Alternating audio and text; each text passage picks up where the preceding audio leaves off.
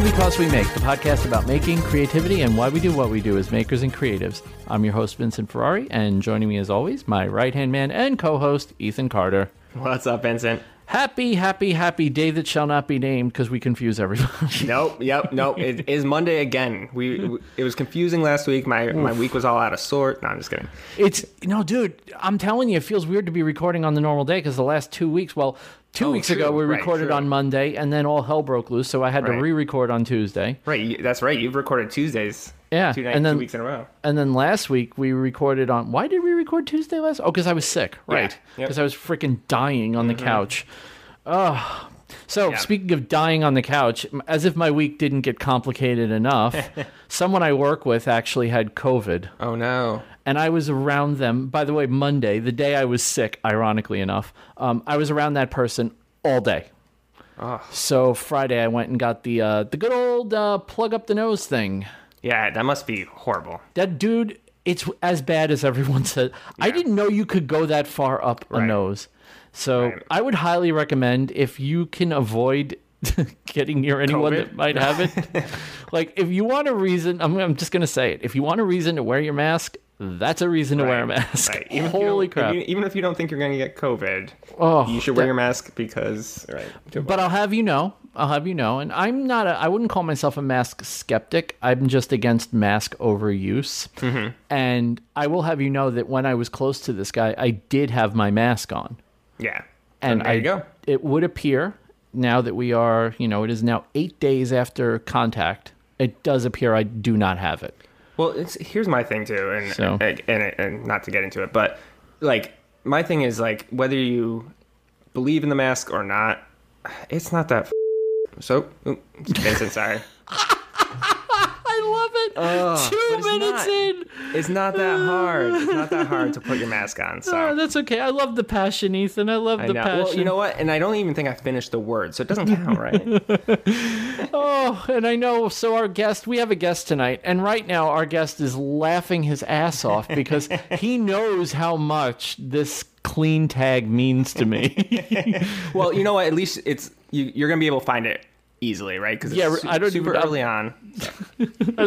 By the way, I love that the only F-bombs that have ever been dropped on this show are the unassuming, quiet co-host guy. Yeah, right. It's not the loudmouth jackass that's like the first host. It's like, no, it's the guy he brought on for class and stuff. You have no idea. It's actually amazing that I don't do it more, because if you heard me off the podcast, you'd know how much I swear. So. Well, it's really funny because we have conversations, before the show and after the show a lot of times, and even when it's just you and I before the show and after the show, and there's just F-bombs just flying. Right. It's just like, and then the show comes out, it's like, I am a broadcaster now.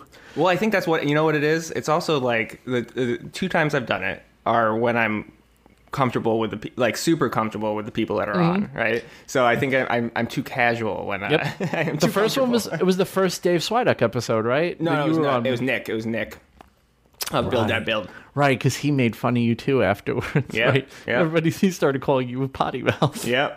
I love our community, and I just it makes me smile when there's so many inside jokes now that people get, and I don't have to explain them. And it's great. And even and leading into our guest this week, nailed one of the inside jokes right before the podcast. So. I was dying. Oh, so good. Let's bring on our guest. So we love having our friends on. Yeah. We do, and we just happen to have a friend who is an actual podcaster, so it's really easy to have a podcaster friend guest. So our guest this week is the one and only the Grant Alexander from Clamp and from YouTube and not Twitter. Right, Grant? That's right. You got me. All figured out. I actually resurrected my Twitter just to post on the Clamp Twitter thing to see how many people got that inside joke. So we'll see if I get a whole bunch of DMs saying you liar. I joined it because of Vincent. I wasn't on Twitter before this, which is ironic because I think it was yesterday or today, I'm like, I think I'm done with Twitter. Like, I think I'm just... I don't do much with it at all, but it's so toxic. It is. I think that's why I don't like it. Yeah. I dropped Facebook because Facebook is toxic, and Facebook Twitter is just 1,000 times worse. Like 1,000 times worse. Literally, the only thing I like on Twitter is you, Vincent. Bernie, like our small community, and David Picciuto. Like David Picciuto is probably the main reason I'm on there, because he's so much more engaged on Twitter than he is on anything else, and so it's bad. I mean, Grant, I think you may have had the right plan, and you may have just influenced the hell out of me to just get the hell off of it. Yeah, seriously. Well, I've never actually deleted anything ever in my life. I don't delete anything. I have everything. I still have my MySpace. I have my GeoCities. I saved a copy of it before GeoCities went down. Like, can that's you still how much go to I MySpace? have everything. Like, is MySpace still like? Can I get there? I mean, it's a thing. I never closed out my account. If I could remember my password, I'm guessing I still have an account. Yeah. So with Twitter, I've always had it.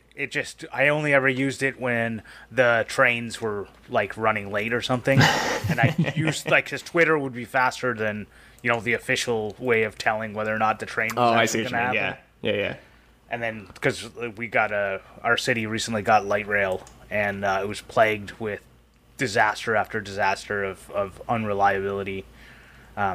So the fastest way was to find someone else complaining about it on Twitter. I love it. That's amazing. I love it. I love how everybody's main purpose on Twitter is to bitch. Right, but that's your exact point, Vincent. It's just like such a. I don't know. I don't object. Look, I don't object. People need an outlet, and I feel like if you take away their outlet, then they start shooting each other in the street. So it's probably better if they're just bitching on Twitter. But man, it's like I was the other day. I've been having this ongoing bit of drama with the United States Postal Service. Yes. I shipped a package from me to Deerfield Beach, Florida. Which, okay, no big deal, right? Should take 3 days. All right, granted, it's COVID time, so everything takes a couple extra days. I figured a week should be more than enough time. Way more than enough, yeah. As of today, I believe we're into week 3. Nobody knows where it is. It's gone. Like, it's just gone. And I've just been, like, very matter-of-factly just stating, like, it's gone. They're offering no assistance to me for finding it. They're unhelpful on the phone. Somebody from USPS actually messaged me and said, DM us and we'll help you find it. I was like, oh, all right, cool. That's some cool stuff. So I DM'd them and they say, yeah, we have it's in transit. Guys, that's useless information. Like, that doesn't tell me anything. That's what the site tells me. I don't need you to tell me that. And they go, well, we'll try to find it for you, but probably you're just gonna have to file a missing package report. I'm like, you know what? Screw this. Like, right. So I mean, you saw mine a couple weeks ago when I was sending it to Chris from Cowdog, his koozie, and so I use Pirate Ship, which we've talked about. I highly recommend.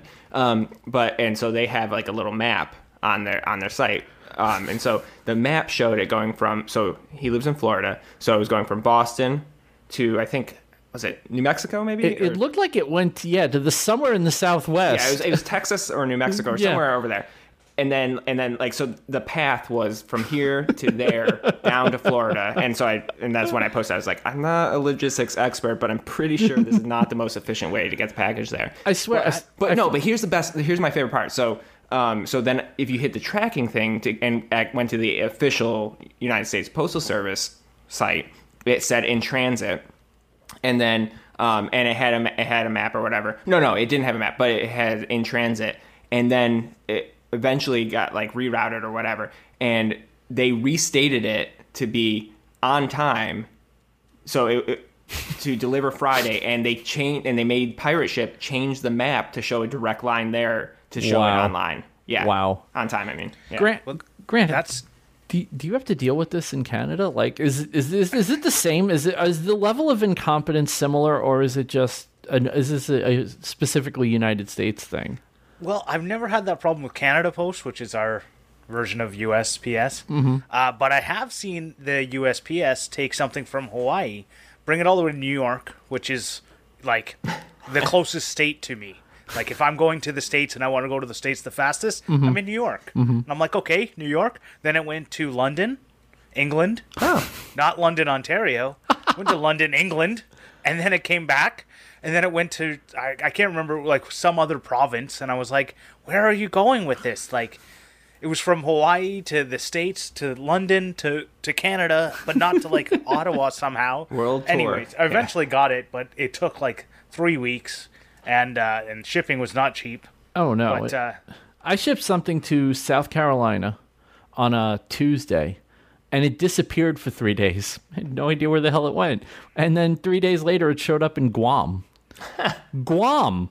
We're not even like, I mean, all right, fine, U.S. territory, we get it, but Guam, like, that's not like a short diversion. It ended up that's not misreading the zip code. Right. Yeah, it's like, oh, it's 1 digit off. Instead of going to Charleston, it went to Guam. Right.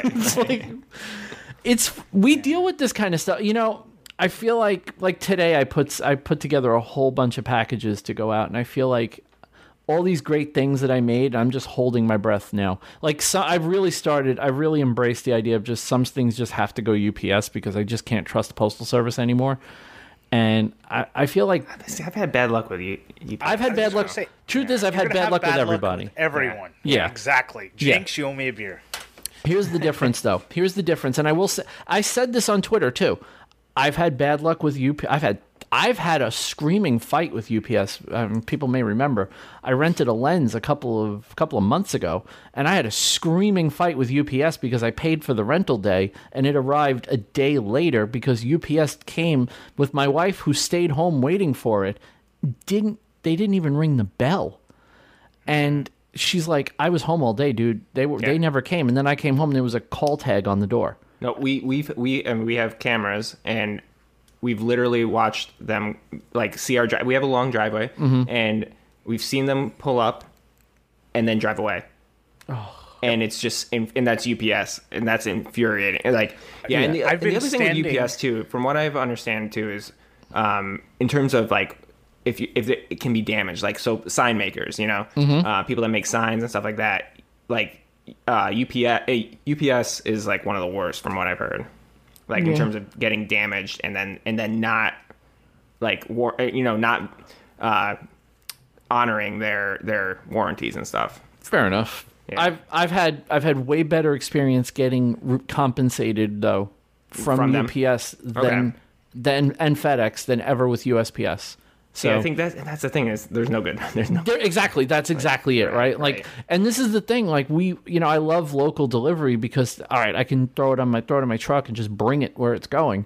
It really, really rubs me the wrong way when I have to ship something, and I ship most of my stuff. But man, it's just like I feel like I'm just taking this beautiful thing I made, and it's like, well, hope it makes it. Right. Yeah. So that's why all my clients have to come to me. It's like a rule. That's nice. They come to the Grant Alexander estate.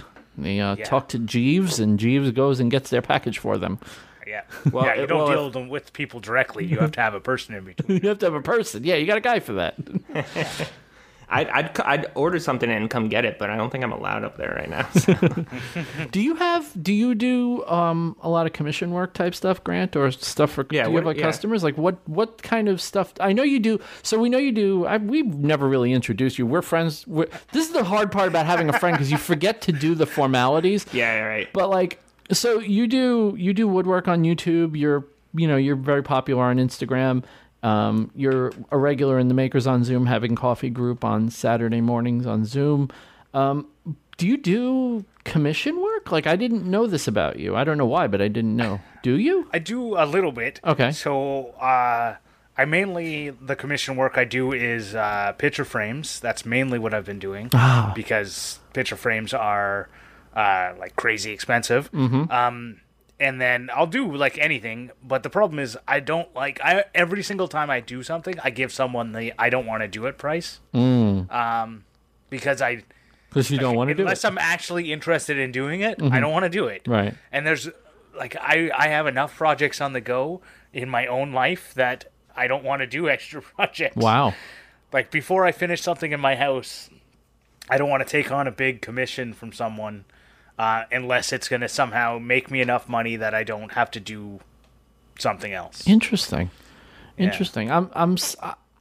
don't know. I mean, like, I feel like I understand where you're coming from, And at the same time, I feel like doing the commission work is what keeps me motivated to keep going down to the shop. Because if I miss a day or if I miss 2 days, I'm screwed. Right. I feel like I can't catch up. Like even, yes, I'll give you a good example. So yesterday was a really slow day for me in the shop. I was wiped out and I still got some stuff done, but I didn't get anywhere near what I wanted to get done. And had I not gone down there at all, I would have been totally hosed. Like it just wasn't going to happen. And I feel like knowing that I had commission work and knowing that I had stuff that I had to get out for customers is the only thing that got me down to the shop yesterday. Well, so I have a question. So let me come back to that, Grant, because I have a question. But and I've said this before, what I've ended up doing is finding the things that I don't mind repeating and doing. And those are the things I offer. And then if I get a commission piece that really interests me, then I'll accept it. If it's something that either I don't think I'm going to do a good enough job or I'll be able to do it in a way that makes me money, then I'll just say no. And I've started doing that, and that's actually been really, really nice to say no to things, even though I could make money. But I just know I'm going to dread it, and I don't always do that.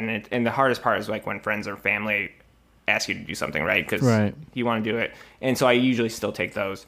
But real quick, back to Grant. You're doing the picture frames, which do you do like matting and stuff too, or is it just the frame? Just like so it's mainly been floating picture frames. Okay. So like the person already has a canvas print, and I made a floating picture frame for it. And the other ones is a guy who makes like plywood laser cut like 2.5D lake models. Oh, cool. So they're like models of a lake with the different not topography, but like exactly, topography. That's the word I was looking for. And he makes the maps that look like it's deep. And so I just cut the frames out for him. See, that's super picture cool. frame sled. See, the reason I ask is that because both framing and then matting, I feel like are probably the two most overpriced thing. Like it is insane how expensive it is. It's brutal, and it's not that. I mean, because there's a period of time when I was into photography and stuff like that, and I bought my own mat cutter for like $80, and it's not that hard. It's like if you can woodwork, you can absolutely cut mats because it's just math. It's just measuring and cutting, and it's ridiculously how expensive that is. I don't know. I don't get it, but yeah, I would completely agree with that. Yeah, it's just I'm horrified when I see the prices at like the place at Michael's that does it. Oh yeah, well and they're like 40% off, and it's still insane. Yeah, right. Yeah.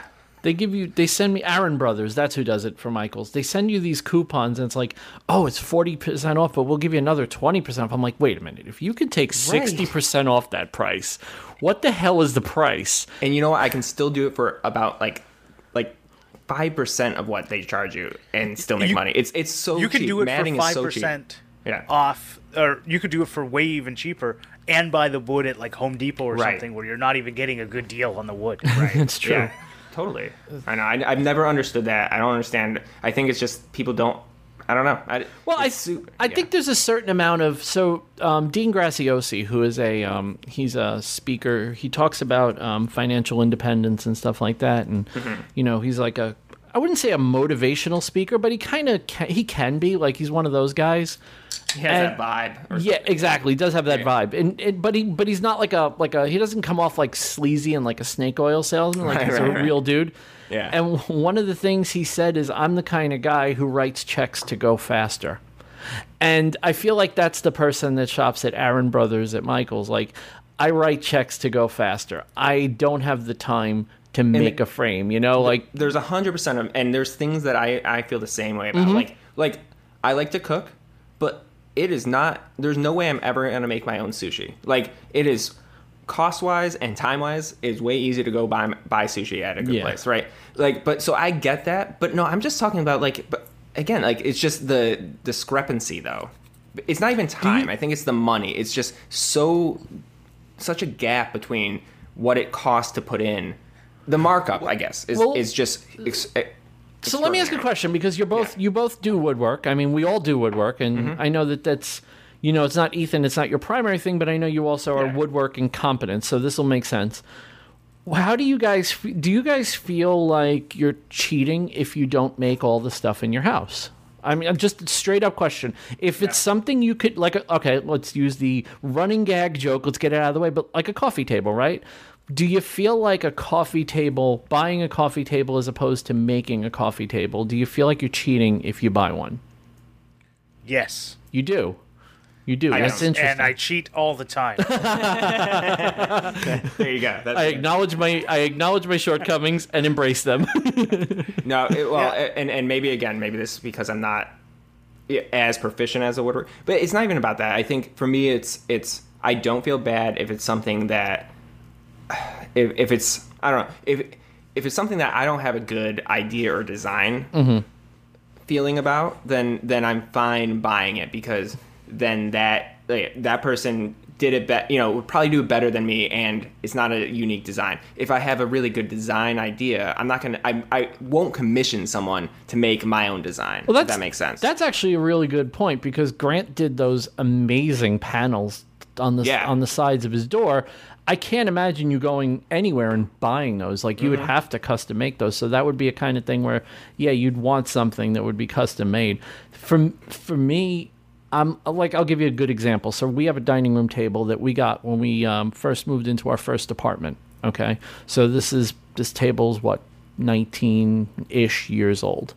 The top it's particle board and laminated with veneer. So it's not the highest quality. It's a nice table. It was when it was new. Now it's really beat up, and it's one of those things that just kind of has been sitting there forever. And today she looked at it and she goes, I think we should do something with this. Like, we should either refinish it. I was like, well, we can't refinish it because it's just veneer, so probably just have to replace the top. And I'm thinking about it, I'm like, wow, I would just normally think of just buying a new table, but it almost feels stupid to think of buying a new table because the legs are all right. So it's like, oh, yeah, no, we should probably make a new top for this. Because it felt almost wrong to just buy a new table. So yeah, no, and it's so funny you say that, Vincent, because we have one on our we have like a little porch, and the top is it's not wicker, but it's like that kind of rattan. Yeah, I don't know. It's like weaved, whatever, and it's all coming up and stuff like that. But the base is kind of nice. I mean, it's not amazing, but it's a metal base, and it looks nice in the space. And that's the same thing. It's like we could replace it, but I was like, I could make like a chevron top or something, or a reclaimed wood top. So yeah, in that sense, I'm with you, right? I'm like, I'm gonna do that. Like, why buy it if there's a solid base, and I could make something that's not that. Yeah. I'm not gonna say that I'm stealing your idea, but I've already come up with this very similar idea of replacing the top of my table with a chevron pattern. There you go. So it's okay. Yeah, don't like. If I hadn't talked over you, I didn't steal it from you right now, because it's a collaboration with another maker. Yeah. And he's sending me a piece, so I'm waiting for him to send it to me for me to redo the table. Gotcha. So can I ask you a question? Design wise, are you doing how are you doing the chevron? Are you like, my thought was to do a thin plywood and then do chevron on top of that, but still make sure it's flush. Are you doing like straight chevron? I hadn't thought that far ahead. Ooh. I'd thought, so right now what I have on top it was a glass top table, and the glass broke. So I put just fence boards on top, and I just screwed them from below, right, so that they all stayed in like parallel. But then I was like, that's pretty boring. It's like, just straight lines. So I was like, I'll just do the same thing, but with chevrons. But now that you've started made me think about it, I go, that's probably not going to work. Oh boy. Sorry. What'd you do, Ethan? You broke Grant. No, but that's the part I've been struggling with. It. I think it makes sense to have some kind of backing board and then just be able to. Yeah. I think that's the right way to do it. Otherwise, you're not going to really. I mean, I'm saying this plywood just won't last outside, though. Yeah, right. Yeah. As someone who makes cutting boards, I'm saying this and thinking, like, you dumbass, you do this all the time. But the truth is, it really doesn't seem like a good idea to just kind of put the pieces together and just slap them in there. Like, I do feel like you should have a backer board just to kind of hold it all together or something. Yeah. Yeah. Well, it all depends on whether. See, the big thing is like for a lot of stuff like a deck, you want the water to go through. Correct. Right. So that's how I designed this. Is that like the fence boards have a little gap, water goes through, it doesn't stand on top. Right. And I was thinking of doing the same thing, but with chevrons. But now and then so a plywood backing wouldn't work. Right, because it's soaking. Right. Maybe maybe there's some kind of bracketing weight, a bracket or something instead that would still leave the airflow through it, but it would still give that kind of structural. What if you did? What if you did a really long dowel and used a spacer to space the pieces on the top apart a little bit, and that would allow airflow through? Yeah, that's a good idea. Yeah, and this way you'd have everything would be bound together and aligned with the dowel, but then you could just put like a couple of playing cards in between each one to just give yourself a little bit of space in between, and then that would give you some airflow. I don't know. I like it. Or just make a river table. just make a river. So it's gonna have epoxy river table in it, but no, that's what the person's sending me. No, really? Oh, really? Yeah. Oh, yeah. That's actually. But see, here's the thing about river tables too, and we joke. God, by the way, did you notice that Sam in the title of his video said "not a river table"? Yeah. I was laughing my butt off because I knew that was directed at me. By the way. Yeah, it was hilarious. Okay, sorry. But no, I love it is fun now. I think where people are incorporating river tables in not the traditional sense. So I don't know if this is what you're talking about, Grant, but like embedding a river component into a chevron, that's a cool idea. I like that. That's a different idea, different spin. Those types of things I think are really cool. Or like the like Johnny Builds did with the concrete like rebar.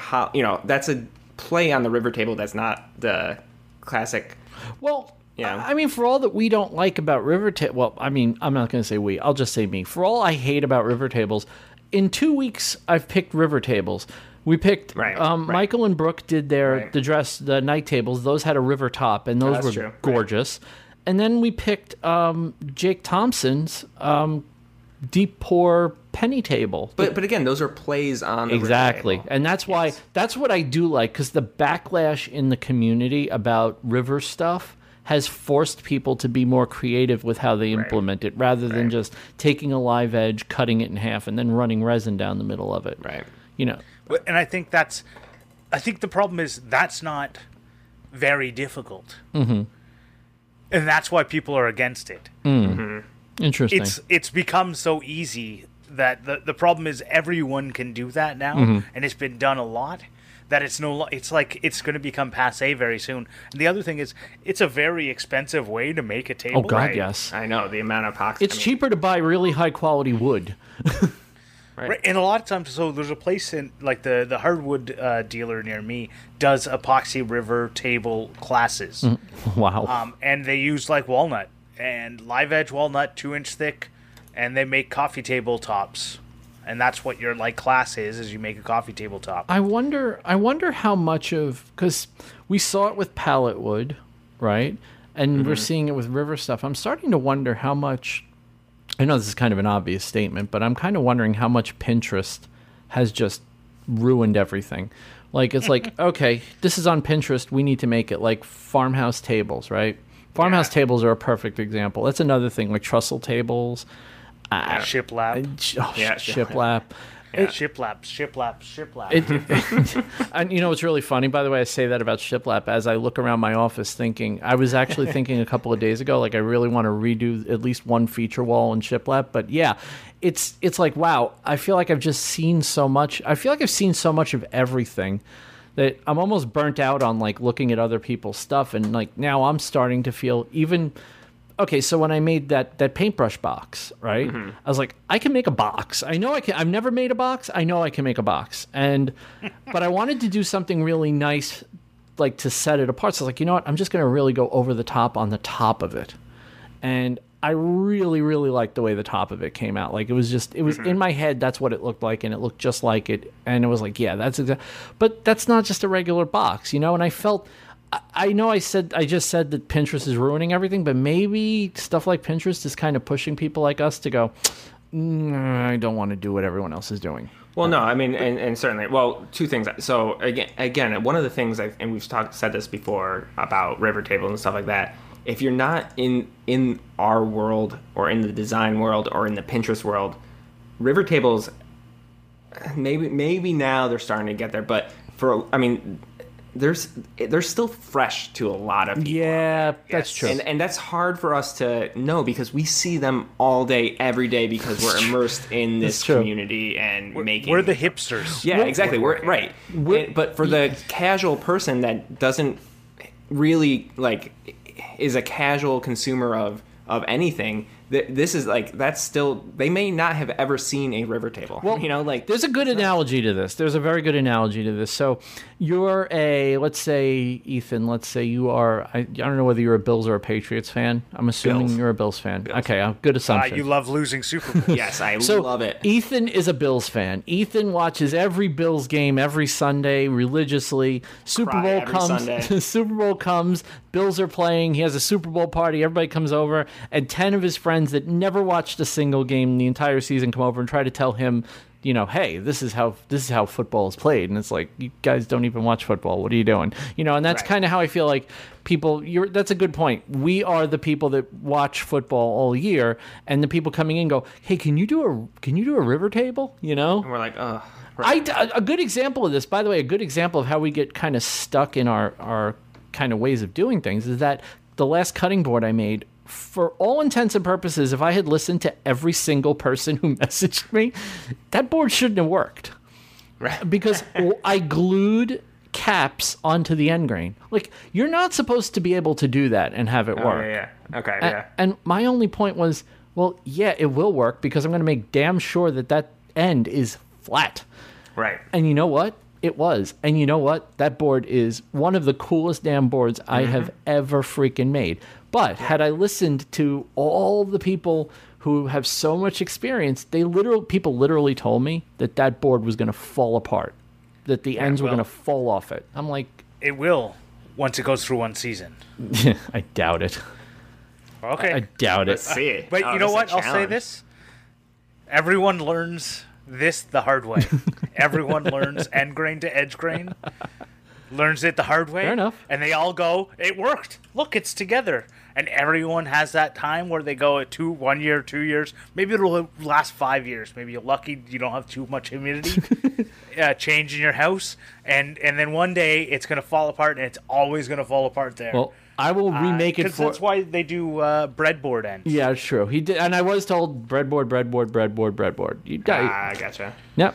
Well, one thing back on... To your point, though, Vincent, on Pinterest, is you hit on something that I think is, at least for me, very relevant, is that I look at Pinterest and I almost take it as a challenge. So, I look at Pinterest. No, and I do it because I look at it and I'm like, you can see things that are so common because everything is the same, and there's some really cool designs, and I'm like, but they're so similar. Mm-hmm. How do I put a spin on that is a game changer or a step changer? Right. Not a game changer, but a step changer, right? It's taking whatever... How do you make it your own? Right. Yeah. Clearly that design has resonance with people because there's so many of the same thing. But how do you take that and do a step change where it's enough different that now it's fresh, right?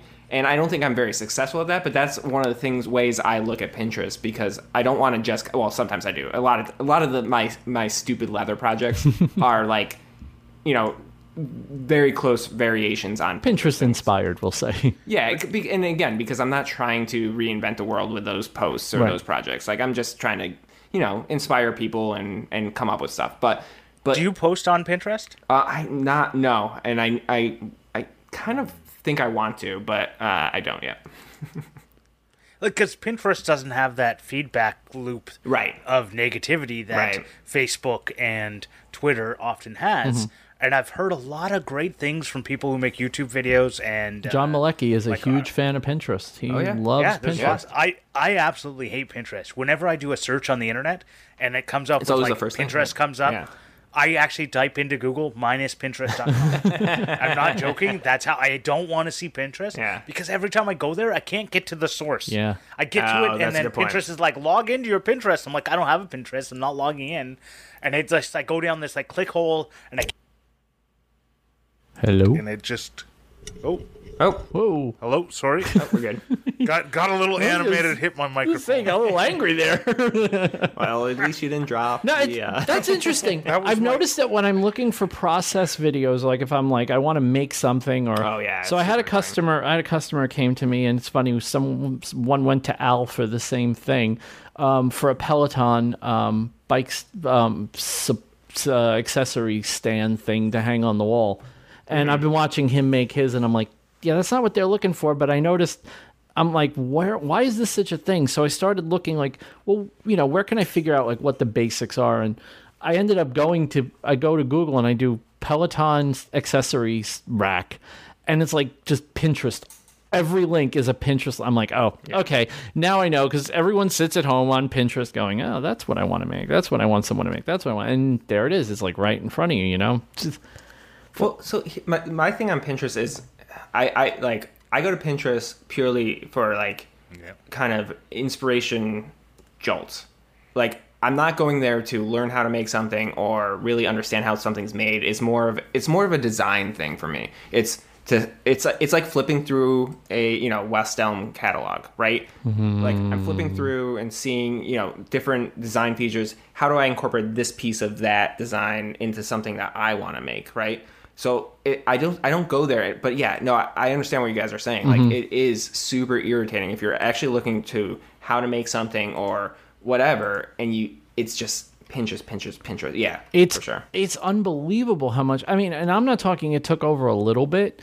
Like it's like Grant said. It's like it feels like it's every link at the top of Google. Particularly when you're looking for how to do a specific thing. Like if you said, oh, I want to do a juice groove, and they'll show you the first link is going to be Pinterest with 55 million cutting boards with juice grooves in them.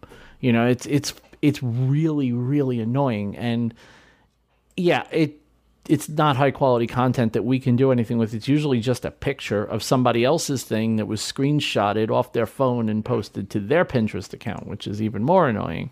Right. Exactly. And you never can get back. Yeah. You never get back to where that person actually did the thing. And I guess there's a bit of me that feels like I kind of feel like I'm a bit of an artist. It's part of why I don't like the commissioning thing. And I'll circle back a little bit and explain it a little more. But I feel like when I say I feel like an artist, it's like I want to do things that I enjoy. And if you want to buy them, that's great. And if I don't want to make those anymore, that's on me. I'm the artist. I don't care. Right. Like if I want to make cutting boards, I've made a bunch of them. Love it. Done. Never want to make, maybe I'll make another one. Maybe I won't. I have no clue. I don't feel like making another one. Even if someone was going to pay me, I don't care. I don't want to make one. Like I've made enough, because I feel like it's a thing. And it's something I realized. I started a business when I was in my teens, airbrushing, because I enjoyed airbrushing. Right. And what ended up happening is every time I'd get a commission, I'd be excited for the money. Right? And take the money. And then go, I have no desire to do that. Yeah, you regret it from that point on. Exactly. I regret saying yes to this. It wouldn't matter how much more money they gave me. Like, it wouldn't matter if it was like $700, $1 million. It was nowhere close to that. Well, I'll do it for $1 million, but right. yeah, if you get one of those grants that you don't want to do, send it my way. I'll do it for $1 million. But it didn't motivate me anymore, is what I mean. Yeah. The money didn't motivate me, regardless of the amount of money. It didn't matter how much money I was making on that. It wasn't a motivating factor. The motivation was the creativity and the expressing myself through airbrushing, and doing stuff like that. And that's when the best kind of commission are, well, one, if it's just like they want what you did already or what you're passionate about doing, right? But the second best is when they want it's very broad, and they actually mean this too, because this is very rare when they actually truly mean this and they say this. But when they want X, they want a picture frame, and they want it to be this size, and they want it to be unique. and we love your style and your design aesthetic. We truly trust you, and they let you go with it. 100%. And then they never talk to you again until it's delivered, right? Yeah. I've had that's a great commission. When they want a Grant Alexander original. I was just going to say that, by the way. Horrible. I've had those, and those are the ones that I have the most sleepless nights over, where somebody says, I trust you. No, don't trust me. What do you want? Tell me what you want. Please tell me what you want. Well, but it's the fine line of really like enough guidance that you feel like you know what they're looking for, big picture, but not enough where it's dictating what you have to do. Oh, totally. And that's a really, really fine line. But when you have that's fantastic. But then it's super fine line. Yeah. Oh yeah. It's not only is it a fine line, but it's also I gotta say the flip side is it's one of those things that really does show how original you are at what you do. Like, can you be creative enough to go, yeah, I can come up with something. Like people. I got this cutting board that I made, right? The guy just said he wanted a cutting board of X size. And I'm like, okay, I want to go way over the top on it though. Like I don't want to just do a cutting board of X size. I want to go way, way, way overboard. And I was really, really happy when it was done. And he saw the pictures like, yeah, that's perfect. And then he actually rethought the engraving he wanted to have done on it because it was offensive. He's like, I don't want to put that engraving on there. Let's do something else. It's like, all right, good. Let's take a quick break. We'll hit the sponsors. We'll come back. We'll talk with Grant a little more, and then we'll do the usual weekly housekeeping fun stuff. Awesome. If your home is feeling a little bit drab and uninspired, maybe it just needs a touch of art. Creative Ward Gallery is run by friend of the show, Marion Ward, who does Bob Ross-inspired landscapes in acrylic and oil, and will even do custom commissions to suit your mood or decor. Check her out at Instagram.com/Creative Ward Gallery, and if you mention you heard about her on Because We Make, she'll ship your piece for free in the United States. What are you waiting for? Dress up your home today. And we're back. Because that's what we do. We come back. We always come back. We're like the Boomerang Show. Ugh. Ugh. You're like the Backstreet Boys. Oh, boy. Wow. Backstreet's back. All right. Oh, boy. How many... That might be the first singing we've had on this. I think it is the first, yeah. How many nice. How many beers do you think it would take me to start singing on the podcast? Oh, my gosh. That's a challenge. I won't tell you how many beers I've had. Well, I heard one of them crack open, so I know you've had at least two. I don't think I didn't know you started with one open. I mean, come on. It's not amateur hour here. We know how it goes. Okay, I'm just going to outright say it. I'm going to say it, and I don't want to offend. I don't mean to offend, but I'm just going to say it. We have some talented freaking people in this audience, and I'm just gonna say I didn't know y'all were this talented. Yeah, that's exactly how I feel every time we get an entry for the Enlighten Us Challenge, and I'm just talking about the ones that we've gotten. Like, right. I'm not trying to put down the people that sent in entries already, but like every day, well, I wouldn't say every day. Well, I'm not going to be that arrogant, but I would say every couple of days we get another entry, and every couple of days Ethan and I just go, is this real life? Like, what is going on with you people? Well, and it's not even that. It's not that we underestimate. It's people are leveling up, and I think that it's true. I mean, and again, it's not that they're leveling up in the sense that they're not just doing what their comfort zone is. Right. I think that's what it is. I think we're used to seeing people do a certain thing, and if they did that certain thing, we'd be impressed, but it's not, but this is like people are going out of their comfort zone. They're trying new techniques. They're tackling new things. And it's just, it is amazing. And we've said it before, but me and Vincent when we first talked about putting on this challenge, we were like, I hope someone enters. Someone. Just literally someone. Yeah. Like, right. Like, if we get 2 to 3, I think that's what we said last week. Like, yep. 2 to 3 entries, like, at least we have some. And it's amazing. And there's a lot more in the pipeline too, which is I know that are coming, which is fantastic. Yeah, we got word from one guy who I'm just like, oh God, what is he gonna do? I know. Well, that's what's crazy. It's just like friend of the show, Marion, and I were chatting about this earlier today, and she goes, I don't envy y'all at all having to pick a winner out of this group, and I'm like, I'm just gonna say it outright because it's the elephant in the room, right? When Shane put in the Jenny phone, it was just like, oh God, that's the second entry, and I was like, well, that's a problem because that's going to get people to go, I'm just not doing this because. But people have, and all of them are amazing. Well, that's the flip side of it too. It's like then like as soon as they start coming in, there's part of me that was like, I wish we only got 3. I know this is gonna be like it. I'm not saying this just because I truly already I'm like, I have no idea how you and I are going to choose. I kind of like that we...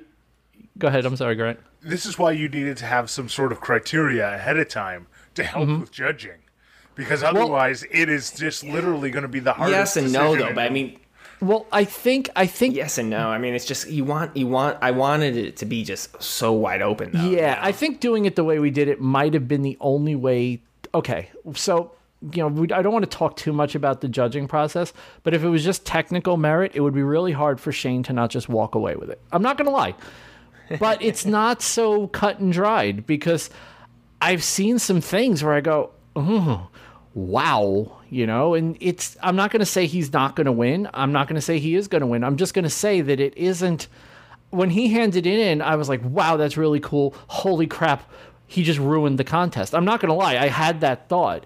And it's like, now I see the stuff that people are turning in. I'm like, oh, wow, you can actually make cases for other people. And it's great. Like, you got, instead of people backing off and going, I'm not going to do it. Right. They're leveling up. Yeah, they're just going after it. That's why I've rethought it like 3 or 4 or 5, 700 times. It's exactly that reason is that I keep seeing new ones going, well, now my even better version's not even good enough. Yeah. And again, this is why I love these kind of challenges and these types of things. Because again, you know what? Yeah, everyone that enters would love to win. And I'm sure there's some people that really want to win. But I also think it's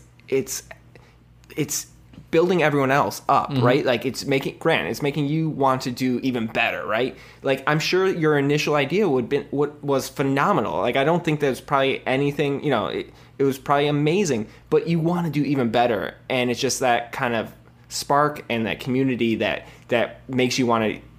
I don't know. I think there's something. No, I think that's it. I think that's it. I think the response that we've gotten is the kind of response you always hope for. It's like people are like, "Oh no. No. I'm not gonna get punked. Like I'm gonna do this." And I mean, so I'll give you a good example, right? So Christy dropped the video for hers today, and it was what I don't want to say simple because it's beautiful. And when she was finished with it, I'm like, oh my God. Like I watched the process of this thing come together, and then I see the final product, and I'm like, oh man, that is incredible. Like it worked way better it worked even better than what I thought it would come out as she was building it. Like she had a vision, and the whole piece came together in such a spectacular way that all 3 components, the light, the lampshade, the structure, and the base by themselves were beautiful,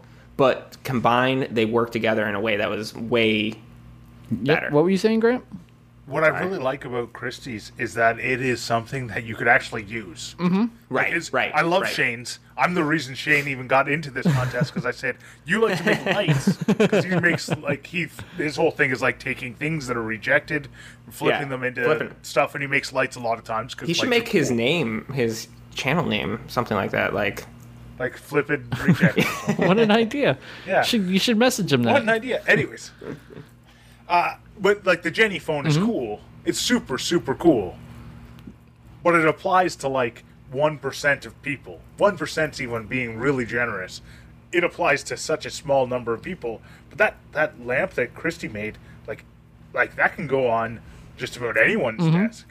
Right. And then or it's a lot of cabins and stuff too. Well, and I think that's part of the challenge too. Again, what I did it's not. Trust me, it's not hanging anywhere in my house.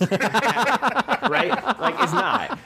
But again, like, there's two different avenues. There's pieces that are made to be pieces, like actual functional pieces in your decor, and there's pieces which I hope mining is included, where it inspires an idea and it's more of a design than an actual piece that you'd put in your house. Oh, totally, if that makes sense. And then one of our recurring topics on this show is how we cope with failure. We've talked about, I think, failure. Ironically, we have a lot of failure. Yeah, ironically, failure is the most successful topic that we talk about. Like, because I think that's the thing that people that we, that are in our circle, that are listeners to the show and friends of ours, I think that's what they relate to the most, is the failure talk.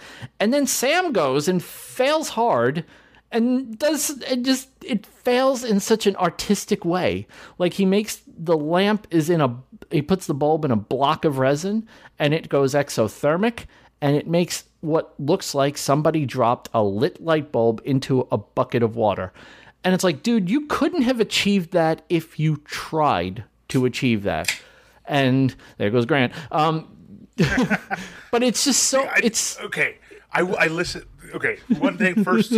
I listened to the Priscilla and Luke thing, and I went, I'm never muting my microphone. Just in case. Just in case. I guarantee that it has, like, because I think it was like they had extra people. And yeah, it was a home. They were in the same house. I don't know what it was. But also, I love how he took the thing, he saw it failing as it was failing and said, let me embrace the fail. Embrace the fail, exactly. And don't give up on it. Just figure out a way to make it work. When you're on an icy road and your car is skidding, they always tell you, turn into the skid, not out of the skid. Exactly. And that's what he did. Exactly. He turned into the skid with his...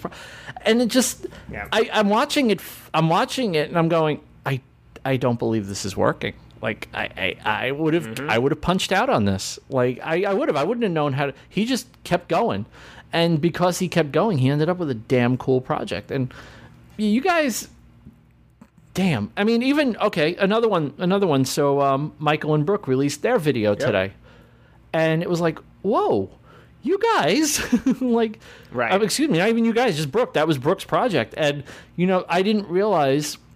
Because I saw it going on in her stories, and then I didn't realize how many actual fails happened in that one project. Like, the finger joints were all breaking, the poplar that she used was brittle, the resin spilled over. It's like, wow, everything that could be a pain in the butt about that was a pain in the butt about that, and yet you still cranked out a damn nice project with it. So, well, what my favorite part of that video was when she was showing the first prototype with the poplar, and she's showing Michael, and he's like, I think it's ugly.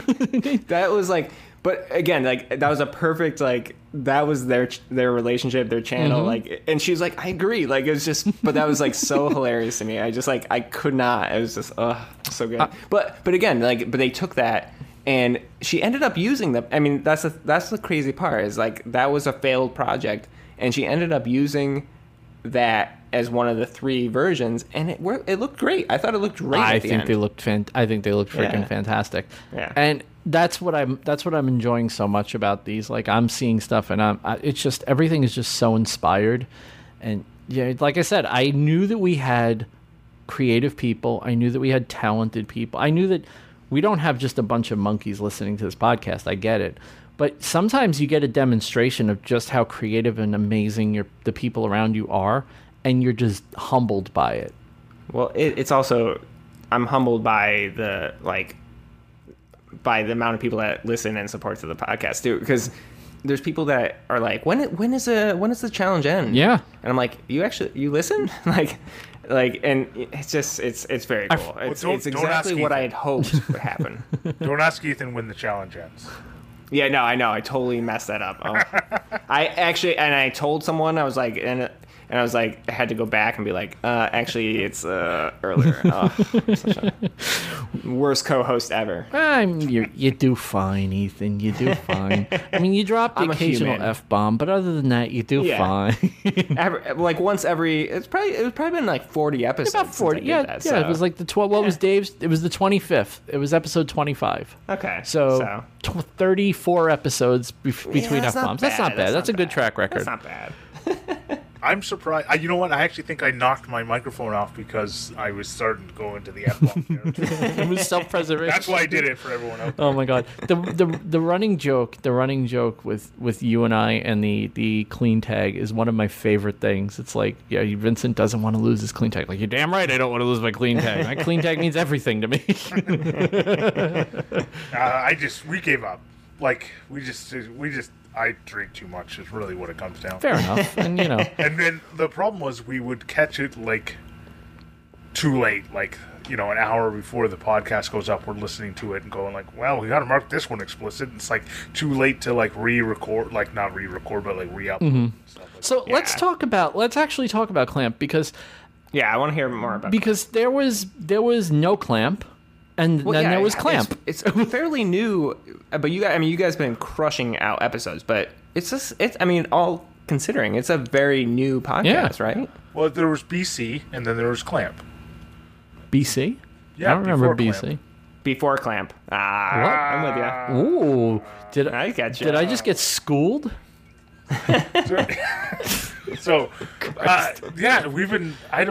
it's been going like super well, like way better than expected. How did it come about? Like, how did you guys get hooked up? So Adam Maker Mackey, he basically just said, I want to do a podcast, and he said, funny how that works. Yeah, he was just like, I want you to be on it, and I was like, I took the Jimmy DiResta advice of say yes to every opportunity. Mm-hmm. There you go. And I said yes, and then we started randomly started. We were going to do it every 2 weeks just because that worked better with schedules. And then we decided, every 2 weeks just isn't enough. We have too much to say. And then, as things go on, you're like, every week, that seems like a lot. Like, I haven't done enough between the 2 weeks to even talk about it between the weeks. But, no, so he just said, I want to do a podcast. That's how I wanted. One of the things he said I've always wanted to do is a podcast. Wow. That's awesome. And so it's really all Adam's fault. And then because of... So if anyone wants to blame Clamp, it's Adam's So fault. you had a host that wasn't Morley. Mm-hmm. And just because Morley has to do everything, you guys decided, well, you know what, it wasn't working. John was his name? Richard. I want to say Richard. I'm sorry. I was just getting acclimated to the show and he was gone. It was like, well, where'd he go? Yeah. So you ended up bringing on Morley to replace Richard, which was kind of interesting. Yeah, so Richard is in Hawaii. So the time zones between Hawaii, like Ottawa, and Australia, I was gonna say. like, they just didn't work out nicely. Yeah, it's rough. We were recording on like Sundays afternoons at 4:00, and it just was like a really weird. Oh God. And that was like inconvenient for everyone, right? Like it was exactly. It was. Right. There wasn't a single person who was happy with the time, but we were all available. So we switched it up to go to change, and we've been playing around with different times. But Adam works shift work, so we kind of like every week kind of go with whatever he's available. I'm pretty much available 24/7, especially during COVID. But and then Morley, he works 17 jobs, but he somehow. But it really worked out with Morley. So I'd actually met Morley. Through the Rockler Bentwood Plywood Challenge. That's how me and him connected too. Right. So he did this like tape dispenser. Yep. And you did a tape dispenser. And I did a tape dispenser. Yeah. And that's how it all started. And then my tape dispenser wasn't even part of that that challenge because I ended up like not finishing the project. What was the text on the thumbnail? I thought it was hilarious. I can't remember what it was though. The most expensive tape dispenser ever? Or something like that. No, I'm gonna find it. You keep talking. I'll find it. Okay. On my thumbnail or his thumbnail? Yeah, no, yours. Yeah. Yeah. Well, I changed it. I've rotated through, so you can go look for it. But I don't know if it's changed since you last saw it. But right, Yeah, I had one time like the tape dispenser that broke my saw, and that's what it was. Yeah, the tape dispenser that broke my saw. That's the one I had in mind. Yeah. Right. So I've tried a bunch. YouTube, like that is one of my favorite projects. I really love it. I can see it right now. It's on my desk. And YouTube just doesn't want to give it. Like tape dispensers are not something that apparently YouTube wants to recommend to anyone. So that's the way it is. It's one of those like projects. That you're just like, I'm super proud of this one and how it turned out, and like how I took that fail to bring it back to what we were just talking about, and like turning it around and making the fail the feature piece of the project. And but YouTube. So you get all together and you start doing a podcast and you're enjoying it, and all of a sudden you and I have a little conversation, and it was a quick little quip, and I'm like, let's have a race to see who could get Jimmy on first. Oh yes, and that was a good one. By the way, who could get Jimmy on the first? I was like, okay, I have to think about it. And I had this conversation with my wife. I'm like, got to figure out the right way to approach Jimmy, what we could talk about. And then while I'm talking to her, I'm not even joking, I was talking to my wife. I get a message on Instagram going, "You're never going to believe who's coming on our podcast." I'm like, stop it. And he sent me a screenshot of the conversation. I'm like, well, they won that one. They got Jimmy. Vincent, I'm telling you, if I drop off the podcast, you'll get Jimmy on. It really is the curse. It's the Jimmy curse. I'm a Jimmy curse. You are a Jimmy repellent. So it's so fun. So I was really happy for you guys, because I feel like that's awesome. I feel like getting, and we've had, we know. I'm kind of proud of who we've had on the show. I'm not going to sit here and pretend like, oh, we never get good guests. We get really good guests. We're very lucky. You got Ethan. Yeah, you had the Grant Alexander. Right, the Grant Alexander. Could Ethan you have gotten anyone Designs. bigger? Right. We got was it the second Canadian we've ever had on the show? Yeah. Actually, really, technically the first. I was going to say it's technically the first, because Morley's technically not Canadian. Technically. Oh yeah, he's like more Cape Cod than yeah. But it's really cool, like when you're starting out your podcast and you get your first crap your pants guest. And I started out this show getting nothing but crap my pants guests, because I was doing it by myself, and I was just like, I'm just going to roll the dice and ask. Why the hell not? So you get the yes, and what's your first thought when he says yes? Like, what starts going through your mind? Well, so we were going on a bike ride with like my son in the little like chariot thing behind my bike, and my wife, and we're going to go see like the geese that we go and check on like every day. And I get there, and like I take out my phone and I get the yes, and I'm like, I went, well, now I need a change of pants, because that was just so exciting. Anyways, but no, I was just like, I'd met him once before, and I'd emailed him after meeting, because his advice was always like, look for opportunity. Mm-hmm. And I was like, this is an opportunity. I just met you. We had like a bunch of exchanges. He had like pointed me out in the crowd to ask the first question, because no one was asking questions. Awesome. At his little like Q&A, because we had chatted, and I guess he looked and went, that guy with the beard, he looks like he could ask a question. I didn't ask a good one. But yeah, so I went like, after that, I was like, I'll just email him and just be like, if you got any tips, let me know. So I emailed him. I said, check out my channel. And he just basically wrote back. He subscribed. He commented on that video, on my latest video, and then he wrote back and just said, cool. Keep it up. And I'm like, that's good enough. Like, that's awesome. Jimmy saying keep it up says, right. Yeah. A million things. Right. And so I basically took, like, I replied to that email thread and just went, I'm going to go with this. I'm going to say, we met. Can you be on my podcast? And Jimmy is one of the nicest and most gracious people I think I've ever met. I would agree. Yeah, I mean, he is. Right.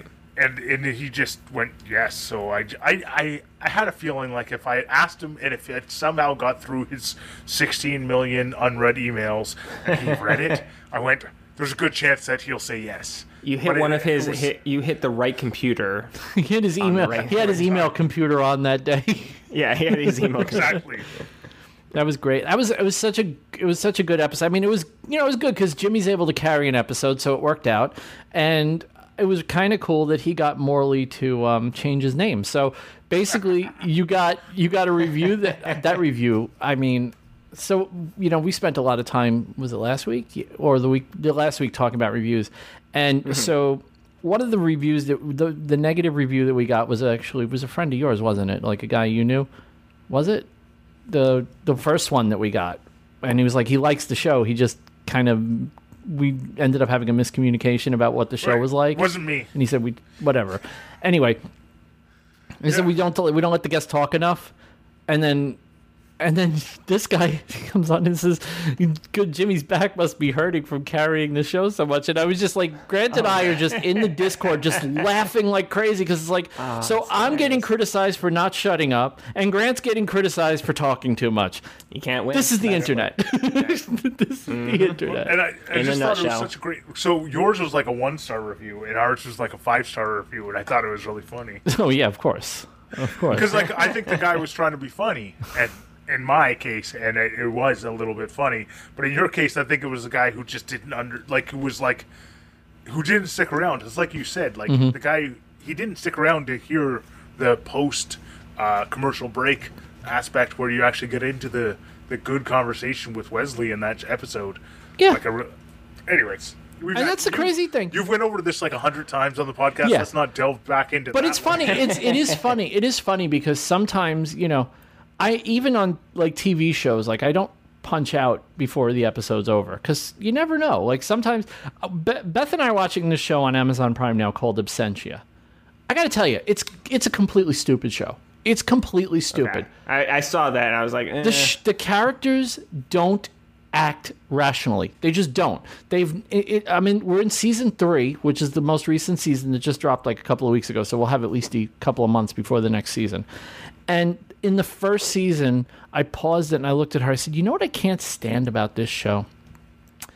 That the characters don't behave like a rational person would behave at any point on the show. Like they just don't. There's no rational behavior happening on the show.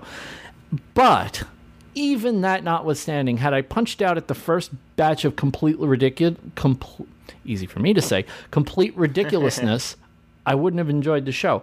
The simple fact is that if I can just ignore the complete idiotic behavior of the characters, it is a good show. It's an entertaining show. It's a show I've really gotten to enjoy. But man, you don't punch out before it's over. At least let it go and then criticize the whole body of work. And I can understand. Like, so that's when I look at my YouTube analytics and I go, like, I can get like, okay, I clicked on this by accident. So the first 10 seconds, anyone who jumps out the first 10 seconds, I go, I get it. I clicked on a video by accident. Right. Like I was trying to click somewhere else and like, oh, my touchscreen and like I slipped the phone. I clicked the wrong video. Oops. Right. I've totally thumbs down a video by accident too. So I corrected that very quickly. Like, oops, I didn't mean to thumbs down. I've never thumbs down a video.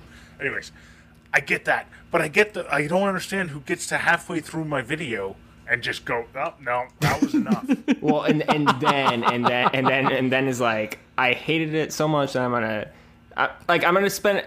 I watched your video for a minute and a half. I'm gonna spend the next 10 minutes writing a horrible review. Oh my God. Like a scathing review. Right? I've actually seen negative comments on videos that it took longer to read than to watch the actual video. It's like, how is that even human? Like, why are you doing this? You okay, bro? Sometimes people, and I do love Jimmy's philosophy, and all the others. Like just kill them with kindness, just kill them with over the top. And I was really embarrassed for myself a couple of weeks ago because someone on Twitter just rubbed me the wrong way, and I just went at them. I went at them in a way I've not gone at anyone on Twitter in probably about 3 or 4 years. Like I'm talking like. Because, you follow me on socials. You know my behavior on social now. I'm much calmer than you didn't know the old me, and that's probably But no, you told me. Yeah, I've had my moments. I've seen the interviews on national news. I have had my moments. I'm not going to deny, I'm not going to pretend that I have a clean internet history, but man, I went off on this guy. And then in the old days, I used to go off on people and feel good about it. I was like, yeah, got them. This, I felt awful. I was like, why did you just do that? Like, I don't think that And it was just really, and I'm not going to make excuses, but I was just having a really crap day. And the guy just hit me at the wrong time. Like, right. And I realized at that moment, and this is not some deep life lesson, but I'm just saying, I realized at that moment how easy it is to give in when you hit those moments. You know, those negative comments, those crap reviews, all that stuff that you get, you're like, oh, what the hell's wrong with this guy? F that guy, right? But, you know, sometimes people are having a crap day, and you just happen to be the one that catches hell for it. Right. Well, and again, I say this in a way that I don't mean this. Those are the moments where you have to step away because of that. And I say that in the sense that I'm not saying I do that, because I don't always do that. But that's why you have to step away. And it's like, if you can find some way to like make yourself realize that's so beneficial, because you're right. Like, they may be giving you a shitty review or whatever, and it rubs you the wrong way.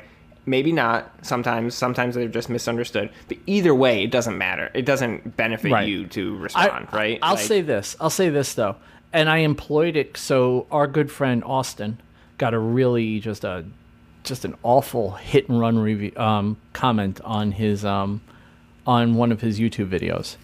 And I was just like, okay, here's how you handle this. And I just went at the guy, and I went at him in the nicest way possible. I said, you know, in the community, we would kind of expect something more than, you know, this sucks, I don't like it. Why don't you offer some creative and, you know, constructive criticism? This way he can figure out a way that he can improve, et cetera, et cetera. I just went at him in the most calm and kind and logical way. That's amazing. And you know what he ended up doing? He went, you're right. Here's what I didn't like about the video. And all right, whether you agree with him or not, he did go back and kind of rethink his position. He wasn't nasty. He rewrote the comp, and it's like, wow. Okay, see, this is why you do it this way. Because that guy, even if he still stands by his original comment, by elaborating on why, he's backtracking. Right. Well, the other thing too is what I love is when the community fights the battle for the maker. 100%. Because then it becomes less personal, as it should. I think, you know, it's like because we take things personal. We do. So it becomes more subjective when other people are pointing out. But whatever. But regardless, too, and we said this before. I've said this before, and you know, I've gotten very few bad comments. But when I did that. I did something similar. Like, well, what would you have done differently? Like, clearly you don't agree with the avenue I went, and you don't like my design style, my design decision in that aspect. What would you do differently? And then he wrote a huge long thing and explained it, and it was like, okay, I still don't agree. I don't agree, but it went from something being a horrible kind of crappy comment to his opinion versus mine, and that's a way healthier conversation. I feel like that's. I mean, you know, when people leave a negative comment on this podcast, it would be the same to me. This podcast, and I've said it a million times, this podcast is my baby. And if you want to, I feel like if you want to hurt me by ragging on this podcast, it'll hurt me more than pretty much anything. You could crap on my YouTube channel, crap on my Instagram, crap all over my Twitter. But this is the this is my thing. Right? Like, this is what I'm probably a little bit overly sensitive about this show, and fine, whatever. I'll admit it and I'll own it, right? Right. But now I've kind of, you know, after that exchange I had on Twitter the other day, it was like, wow, you know, I'm not going to do that anymore. I'm just like, wow, I understand. I finally had a moment where I finally felt bad about going at somebody, even though they deserved it. They deserved it. They unequivocally deserved it. I still felt bad. I was like, wow, that's just not... Well, exactly. And is it worth it? That's not the me I want to project to the world. Yeah, exactly. And I think that's a big thing to think about is, what do you want to project to the world? So I want to read you my first negative comment I ever got on YouTube. Wow, okay. My response. Cool. Yeah, awesome. So it's a Maker Mackie has this awesome thing where he does 1 hour builds. Oh, I thought you were going to say it was him. He left a bad review. No, I was like, wow. That would be really funny. So in the 1 hour builds, it's also the only video that Jimmy Dresta has ever watched of mine. Making a mallet in under 1 hour. Okay. The comment is, looks ridiculous, absolutely no style, and is promoting promoting alcohol consumption in a shop is irresponsible. DIY hack. Now, there's lots of videos where I drink while it's doing something. It's usually like hand sanding, or like if I'm hand sanding or sanding in general, I'm pretty sure I can handle sanding and beer at the same time. Right. In this one, I actually went through and went, is there beer in the background of any of these shots? Was I doing tabletop cutting while drinking a beer? I didn't think I did. There wasn't. At the end of all my videos, I hold up the finished project and say, cheers and have a great day. It's like, once you're done a project, you celebrate with a drink. Yeah. It makes sense to me. Anyways, whatever. I don't really care. This is my response. Thanks for being my first negative comment. I appreciate your honesty and candor. That's it. Yeah. Just, beautiful. That's all it needs to go. I don't need to say anything more. Right? Just thank you. Right? Like, what else am I going to say to that person? Well, I've said it a million times. Bettina's dad's favorite saying is, no one in the history of time has ever been in the middle of a fight and arguing and been like, stopped and been like, you know what? You're right. Like, it just doesn't happen. Like, that doesn't happen in the heat of a fight. So why bother?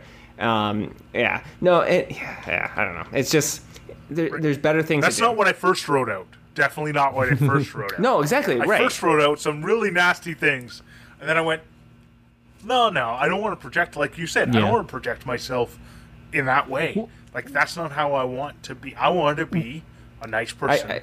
I think I'm a nice person. I still love Jimmy's like when he was talking about one of the podcasts, but he was like, yeah, whenever I get those comments, I just like I heart them, and he's like, and then the brand, like I had a brand contact me and say, you got to stop hearting the negative comments. Like, I think that's like so funny and such a Jimmy thing. He's just like messing with these people, and the brands are like, you can't do that, Jimmy. Like, they're negative comments about our brand. One of the things I think that I made a conscious decision. I deleted pretty much all my old social media, and what I did keep, I only kept what I was able to rebrand to my quote company name, and I feel like that tempered me a lot, because it's like, that's not Vincent Ferrari commenting on something. That's handmade by Vincent Ferrari commenting on something. It's a very different thing. You know, it's like, I don't want my business to be, oh, that's the angry internet guy and he makes stuff, who cares? I don't want it to be that. I don't want to say I've crafted an image, because this is me. I am being me, but I don't want it to be, oh, the angry internet guy does woodwork and jewelry. No, it's like, no, that's Vincent Ferrari. He's supportive. He's positive. He's nice to people. He helps in the community. He helps out his friends. He promotes people that are doing good work. I want that reputation. That's the reputation I want. And any time that I'm going to ruin that reputation, I have to stop and go, no, you don't get another shot at this. You cannot do that. Well, so Vincent, I think that's spot on. I think for you, it was changing your brand's name. But what you're saying, though, I think, I don't want to put words in your mouth, is you became a brand versus a person, and a brand has to be careful about those things, or has to be thoughtful about those things. And I agree with you. I think it's a different thing when you have a personal, let's say, personal Twitter account. Totally. Right? You can voice your whatever opinions and stuff like that, because it's not really affecting anything. If people don't agree with you, it's your personal thing. But when you have a brand tied to that, it's a whole different ballgame. It's a whole different ballgame, and it has implications for sales and followers and subscribers and all of those things. And so, yeah, it is an important thing to think about. And I think even if you don't have a brand per se, like, that's something really important to think about, is what are you, if you're trying to be accessible to the most people possible, you got to think about your persona and your brand's persona being accessible to as many people as possible. And that's, mock me for the clean tag till the cows come home, but that's another example of it, right? Like, I don't want this to be a podcast that when someone's in the car, they don't know if they can listen to it with their kid in the car. You know, that's not to say that I listen to podcasts with content that would make your ear hairs curl, that it's so horrifically vulgar. I do. I mean, there's some comedy podcasts that are horrific. And we said before, we swear all the time as people. But this podcast, but it's a different thing as a podcast. It's not the place. It's just not the place. Right. And that's another thing, you know, learning the importance of venue, you know, like, and I can adapt very easily to, I used to have a lot of trouble not swearing. Like, when I used to do podcasts, they were just vulgar as hell, right? But now it's like, no, I can pretty much do hours without swearing. And even like at work where, you know, profanity, I work with, I don't know, anyone who works with a large Indian population will tell you, if you work with a large Indian population, profanity is not a thing. It's just not a thing. It's just nothing is. It's F, and you just kind of fall into it. I don't even do that at work. Like, I don't. I've kind of erased it. In my personal life, with my friends, yeah, I do, right? But even, I don't know, I've programmed myself, and maybe that's the best thing that's come out of being part of this community, is having a certain image that you want to project. And it's not a fake image. It's, you know, Jason Stapleton, you know, here's his mention, also Bruce Ulrich, but Jason Stapleton, who says this all the time, is like being a, you know, when you realize that you are your brand, your brand, then you start realizing what you need to consciously project of yourself. It's not a matter of being fake. It's a matter of being selective. Right. It's a matter of it's selective. That's it's not 100%. This isn't me. This is the part of me that I feel is good for public consumption versus this is the part of me that I'm going to keep for myself and my close friends. And and again, like you said, that's not. I think that's important to say that it's not fake. Like, you're not being someone that you're not. It's just you're portraying the part of you that's real. It's a real part of you that excludes these other pieces, right? Have you guys ever watched Trailer Park Boys? No.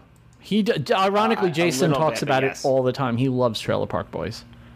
So there's an episode that the main guy, and their trailer trash, like, to the nth degree Canadian, though.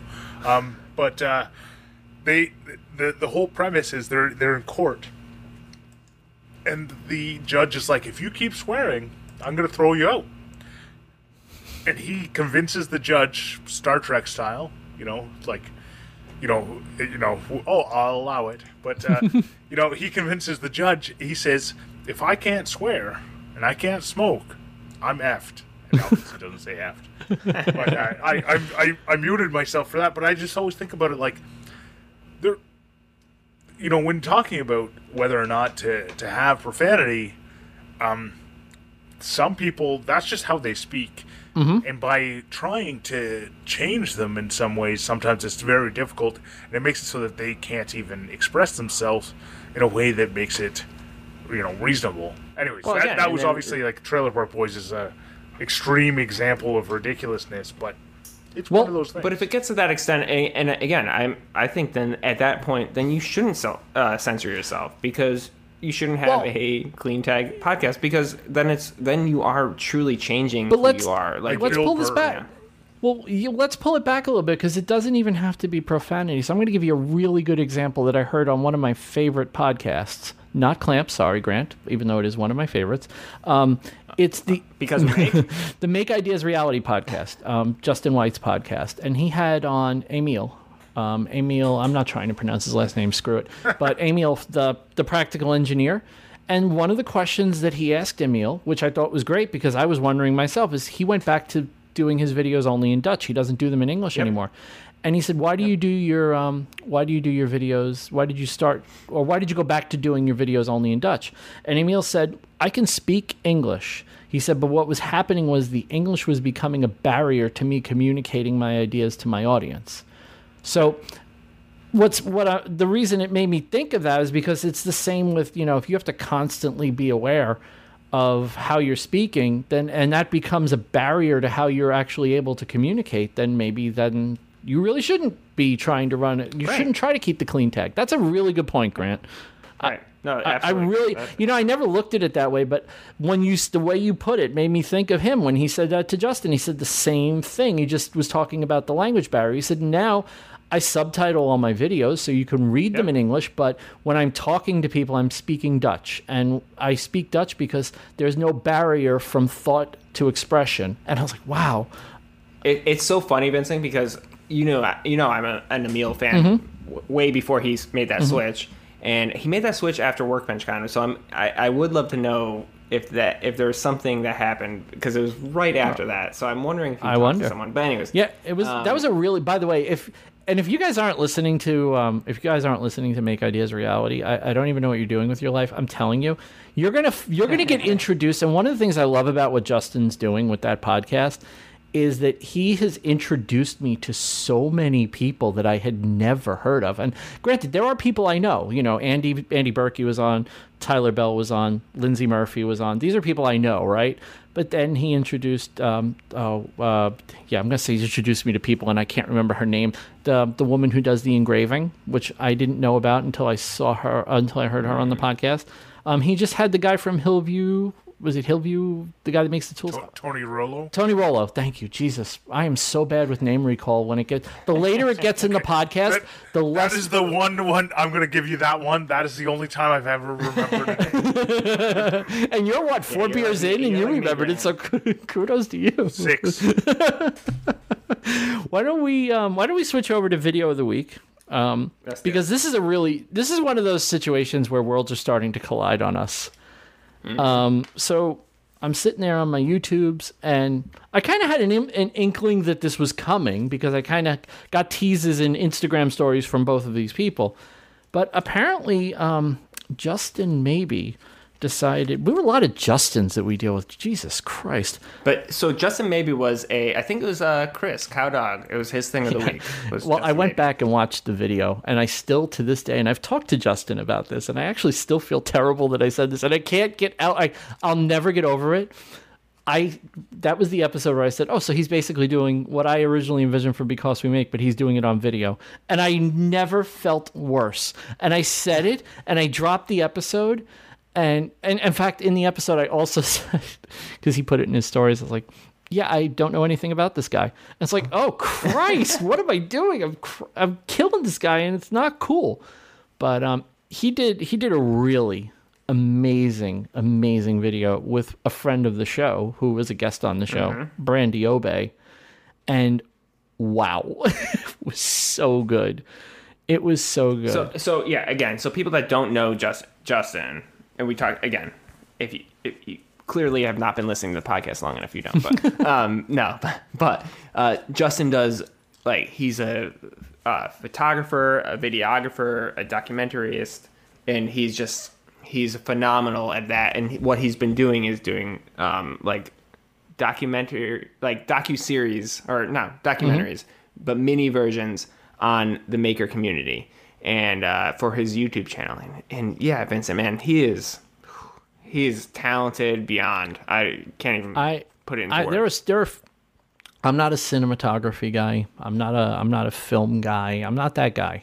The closest I've gotten to gushing over someone's like shooting ability is Mary Lou, because I just love Mary Lou's videos. I just love the way she shoots them, and she, when she was on and she told us, when she was on, she told us she went to film school. I was like, of course, of course. Yeah. Now it all starts to come together, right? But Justin did a video for the ages, talking to Brandy. Like he dove into her personal life. He dove into the work that she did, the work that she does. And I'm going to tell you something that made me feel really good, dude, is as they're talking, I kind of heard like the conversation that we had with her in the documentary. I was like, okay, so we must have hit the right marks. Totally. And I didn't realize how that staircase, like the close-up shots of it's like, oh wow, I never really appreciated how incredible that staircase was until that video. Like, here's the thing I love about Brandy too, is Brandy on social media platform is she doesn't have a huge following, and she'll be the first to admit it. I'm not putting it down. She would be the first. She doesn't have she doesn't have huge numbers. She doesn't have a huge YouTube channel. Like, she's not like a big quote unquote player in the maker and content creator space. But everyone I've ever met that has met her or has been introduced to her just has been blown away by her talent and, her abilities and just her personality too. And I think that's like, and Justin captured that in this video in a way that I can't explain. Like, he just captured her, like, her presence, her abilities, her awesomeness, and her ability. I don't know. Yeah. It's just amazing, right? That's the sign of a good short documentary maker, because there are a lot of these short documentary types, and someone who can really capture like a person's essence in a short film like that, it's just fantastic. And with Justin, you went from I don't know who you are to I'm a huge fan, and this is this is just exceptional. I mean, it's exceptional. Yeah. That's the only word for it. I hate, I get accused of gushing and kissing ass. I get it, and I understand it, but sometimes people's work just knocks me on my butt. Like, okay, so, and I'll give you an example how good it is. So Beth was watching it with me, and she's like, "This is really good." Like, she even said, she goes, "This is really good." I was like, "Yeah, this is amazing." Like, if this was a weekly series on Discovery Channel, and it was like a half hour to an hour long every week, like, I would watch this. It was just fantastic. It's already 12 minutes, so it only needs to be a couple more minutes with all the commercial breaks. Yeah, really, 11 minutes more, and you got a half hour series. I mean, it was. Well, so, and again, I hate comparing things to two things because I don't want to compare them, but I am going to. I hate doing this, but here's me doing this. But I'm going to go for it. Here's me doing it. No, but, and I said this to you, Vincent, I've said that to both of them as well, is that I'm a huge fan of the Craftsman legacy. Mm-hmm. The book is freaking amazing. The book is amazing, and the show is great. It's great. It's not fantastic, and so this video had that vibe, but what I wished that show could have done, if that makes sense. It had better pacing, better storylines, more about the person, not just about the thing. It was really, really well done. And like I said before, I could imagine this being a highly produced, like, PBS, but like really good PBS produced show. And it was done by one guy, and I think that's so phenomenal. And it just goes to show you how talented this guy is. I feel like there's a movement in our community, and I love it. And the movement is to people, not projects. And I for sure. absolutely am 100%. Loving this more than anything else, because I just feel like that's where the interest is. I don't think it's in the things that people make. I think that's secondary to who these people are. There's some people. And the passion behind it. Yeah. Right. So my eye gets caught by projects. Mm-hmm. I stick around for people. Right. Mm-hmm. Right. So that's the big for me. That's the difference. That's exactly. Yeah. No. That's exactly. Yep. That's exactly it. The project draws you in. The people keep you there. That's it. If the people suck, the projects don't matter. You're just not going to watch. Right. There's some people that I don't watch anymore because I just kind of went, I don't care. I don't like your attitude towards a project. Like, it doesn't matter if you made the thing I wanted to make the most, and I want, like, I'm actually Googling that exact term, and it comes up and it's I'll go to the next one. It's so funny that you say that, because, like, there is someone who's big in our community. I'm not gonna say, but Vincent knows exactly. Because we feel the same way about the same person, which is great. Oh my gosh, you're spot on, Grant. Like, I can't stand. I don't even like their Instagram posts anymore because I can't stand the person. Even though, the work is gorgeous. The projects that they do are phenomenal. I just can't stand the person. Yeah. You're right. Why do you talk about Paul Jackman like that? Oh God, no. No. I know. By the way, it's David Picciuto, is it? Yeah. It's the guy you were just fanboying about like 5 minutes ago. It's Paul Jackman, and Jimmy DiResta, and Johnny Builds, and Mike Clifford. I can't stand them as. Well, technically, Johnny Lambert's never been on the podcast, so we're fine. That's true. Jesus. But no. Oh, real quick though, did you guys see Paul Jackman's? I haven't yet. I'm gonna watch it. I'm literally have it queued up to watch after this podcast. It's cool. I mean, again, it's like an intro video, but I'm just so excited for him. Me too. When he was talking, it's so weird though. He made the point. I watched it. I watched it earlier today. He made the point that it's gonna be weird for viewers because we are all used to seeing him in like a super tight space. Yeah. Steve always filmed in a way that made his garage look way bigger. Like I've got a 2-car garage. I have twice as much space as he has. And you can't get the same like angles, right? Right, and I just go, I can't video the way he does. Like, I don't know. Yeah, I never realized how small his shop was until he did the parting shot of this one, and I was like, "Are you kidding me? That's how small." Like, I knew it was small. I expected it to be like 1-car garage small. I didn't expect it to be like storage shed small. Right. Well, but I think it's gonna be interesting to see. I mean, it is gonna take him a little while, I think. To get I don't know, like a taste for the angles and the shots that make him comfortable because he's not used to that. I think it will be interesting to watch how he transitions to the bigger I think it's space. going to be fantastic. And I think I mean, he's going to be Can you imagine the scale of his projects now? Forget about it. Oh my god. Well, and just so if you watch it, even the intro to this video is just so Paul Jackman like hilarious, and I'm so excited that he's got his old shop teacher, which I think is. I loved when he was telling that story on the show. I thought that was freaking fantastic. Totally. And this guy's gonna be he's gonna be working in a shop, and he's like, it's fantastic. And then his buddy that was in the class with him is also going to be working there. I think that's it. I'm super excited. I think it's going to be really, really exciting. But I am also very curious to see how he transitions to a different kind of format because I think it is going to have a different feel. So I also I've met him once, but he just seems so like approachable and like down to earth. Nicest guy ever, Grant. Yeah, he was cracking jokes with me on the show like he knew me forever, and it was just the most disarming thing I've ever seen. It was amazing. Seriously, Grant. I know he's one of the nicest guys. I wouldn't be the guy sharing a place with someone because I just know that wouldn't happen. Like I'd be like, "How do you keep leaving your shit on the table?" Right. I swore, damn it. Right. We allow a fleeting S.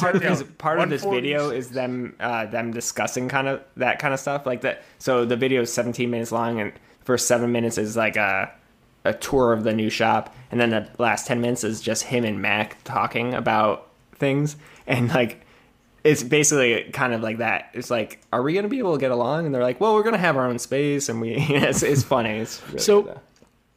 That video, we are absolutely going to have it. We're going to have it in the show notes. And just we don't usually do this, but just so you know, Justin's going to be on the show next week. So we don't usually pre-announce guests, but he was actually going to be on this week, but he's traveling. So he's actually going to come on next week. So we will have Justin on to talk about what he's doing and the work he's done. And it's just going to be fun to have. Just gonna be fun. It'll be a fun, different angle too, because he's peripheral to the maker community, but very also at the same time very immersed in it, and it's gonna. I think that'll be an interesting angle. Very, and to have someone that's not. We do like, believe it or not, we do like having non-quote makers on the show, so we just don't get the opportunity to talk to them a lot. And Pruitt and if he doesn't mention Carly Rae Jepsen the entire time, then I'll be very sad. Well, so Grant, my favorite part, not my favorite part, but what cracked me up the most is at the very end. So Brandy and her sisters, they play music, and they're phenomenal musicians. They all can sing, they can play guitar, and the end of like the credits to his video about Brandy is they like wrote a rendition of "Call Me Maybe." Nice, and it's hilarious. So. Well, I haven't watched the video yet, but I'm going to watch it as soon as we finish this. But I'm excited for that aspect of it because Carly Rae Jepsen is one, Canadian, and two, amazing. I didn't know she was Canadian, but that makes sense because Canadians make great singers. Yeah, like Avril Lavigne. Yeah, but they also have Bryan Adams. Bieber. Bryan Adams. Sure, Bryan Adams. There's nothing wrong with Bryan Adams. Let's get some. I didn't realize how long we've been talking, but it's been a long time. Holy let's do some things of the week. So we always let the guests go first, and Grant, you've had plenty of time, so come up with a thing of the week. Let's go, buddy. All right. So my thing of the week is going to be dust collection. All right. I'm going to just generally speaking, having a vacuum or some sort of dust collector attached to whatever you're doing. So I've been doing a lot of sanding of paint work on a fiberglass trailer. That's basically what I've been doing all week. And halfway through it, I took off the little bag that comes on the sander, the random orbit sander, and I duct taped, because it's a DeWalt, so you need to buy a stupid yes, like adapter. Instead of it being like a normal size, you need to buy a special DeWalt adapter for it. And I didn't have the adapter, so I just duct taped my vacuum hose to the end of it. And wow, I stopped needing to have to wear my mask. It was just so much better. Dust collection is cool. Yeah. Is what I feel like the dust pan that I just pick things up with after it. That's not sufficient. I'll tell you if you and if you're using a shop vac, like a straight up shop vac, like even a high output one. Oh yeah, it's still Get yourself the Oneida Dust Deputy. It's worth the money, because I haven't had to empty my shop vac in 2 years, but I've emptied the bucket on this thing like 3 or 4 times. Like it makes a huge difference, and it'll suck up every bit of dust, and you won't be changing the filter in your shop vac 50,000 times. So I had a cheap little shop vac, like $25 one off of Amazon, and I tried to suck up concrete dust. No, that was the last time it didn't do anything. It all it does is just take it and spray it everywhere, because it's so fine that it just sprays your entire shop with concrete. And really, dust. what could go wrong doing that? Like, that sounds fine. The worst is drywall dust. Drywall dust, gypsum dust is the absolute worst. Absolutely. Yep. It'll clog up a vacuum or a dust. Whatever you're doing, it'll clog it up immediatay. Including your lungs. Including your lungs. Yeah. Yeah, exactly. Good one. Yeah, no, dust collection, it's the one thing we don't pay. I feel like it's the one thing we don't pay enough attention to until you realize, like, oh, there's a thin layer of dust on everything. All right. Maybe I need to look into more that. Attention to that. Yeah. Ethan, you have a thing of the week, I'm assuming. Yeah, I can go quick. So my thing of the week, I feel like, again, I said this before, but I don't think it's the most original idea, but it's meaningful to me. So my thing of the week is Ryobi tools, and why I chose Ryobi tools is not because they're the best tools ever. I love the versatility of the tools that they offer with the batteries. So there's so many options. And so my biggest thing in my shop right now is I just don't have enough outlets. I really don't. Like, so every time, like I have 2 outlets in my entire shop, and you can plug enough things into a power cord, but if you plug powerful things in there, it pops the circuit, right? And so I just can't find enough enough outlets for what I need. So anytime I can find a way around that is awesome. So this past weekend, I hooked up I got a shop vac that works off of one of the Ryobi 18 volt batteries, and it works fantastic, and it fits right underneath my bandsaw stand, and it's phenomenal. So I can charge the batteries in another room with outlets, and that thing works for hours. Like, it really is. The life of the battery is fantastic. So that's awesome. And then also above my leatherworking station, I had no way of getting a light there. Like, it was kind of dark. I had to use like my photography, my filming light to light it up. And so I got this 18 volt Ryobi light. What's it called, Vincent? It's their 18 volt the shop light, but I forgot there's three different ones, but this particular one is the right one. Yeah, it's dual, so you can plug it in. But anyways, you can use the 18 volt. It is battery. The hybrid LED, the Ryobi 18 volt 1 Plus hybrid LED color range work light. It's perfect, and it's made to be brought to different places. So I had I mounted it to a cabinet above my leatherworking station, and it provides a ton of light, and it lasts for like 24 hours on one battery. So it's phenomenal. It's so I've got these two tools that I do not need to plug in and use up an outlet, and I can still achieve what I need to. I'm going to blow your mind. I'm going to blow your mind. Yeah. Okay, I don't know if you know this. On the base, there's a thread. The thread is 1/4-20. You can put it on a camera tripod. No, I saw that. Yeah, I saw that. Yeah. No, totally. I saw that. It's amazing. Yeah. Like when I was putting together the X-Carve, when I got 60% through the assembly process, that was the light, because the light where I was working, there was no specific light there, and I had that on a tripod pointed down at the table I was working on, and that's what I used to put it together. So I would. Well, that was the other turning point for me. It was like, all right, I'm gonna buy. Well, because there are other LEDs on Amazon and stuff like that have batteries and you can mount them and stuff like that. But I was like, one, I have the batteries already, and two, I can use this for anything. Like, yeah, I'm gonna mount it, and it's probably gonna be there, 90% of the time. But if I need to take it off of that and use it for something else, I've got. And you can adjust the color temperature if you're gonna. You can even you could theoretically use it as a camera light and just adjust the camera temperature. Totally. It's really good. Yeah, so it is really good. Cool. So for the price, right? Yeah, it's like $60 without a battery. It's freaking fantastic. Yep. I'm gonna have to look into the Milwaukee version of that because you have Milwaukee batteries. Because I have Milwaukee batteries. That's no, the I'm problem. Sure they have a whatever similar battery thing. you picked. It's boom. You're stuck with that. It's a level of commitment deeper than marriage.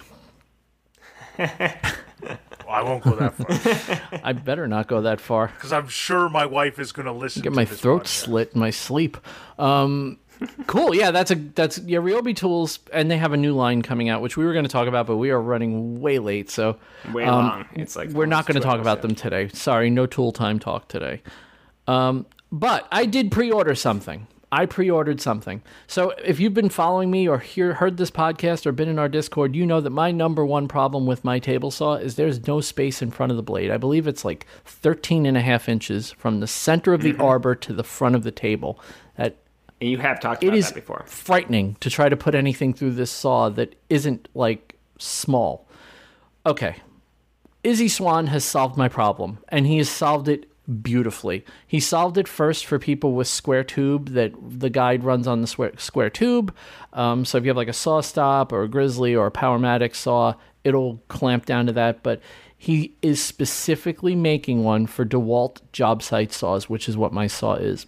And basically what it does is it sits in front of facing the saw, it sits in front of the right track, and you clamp it to the front of the saw, and you've now extended the front of your saw out so that you can run a longer jig on it. So if you have like a straight edge jig or a tapering jig, or if you even just want to run your miter gauge all the way out and put a bigger piece, you can do all of that with this.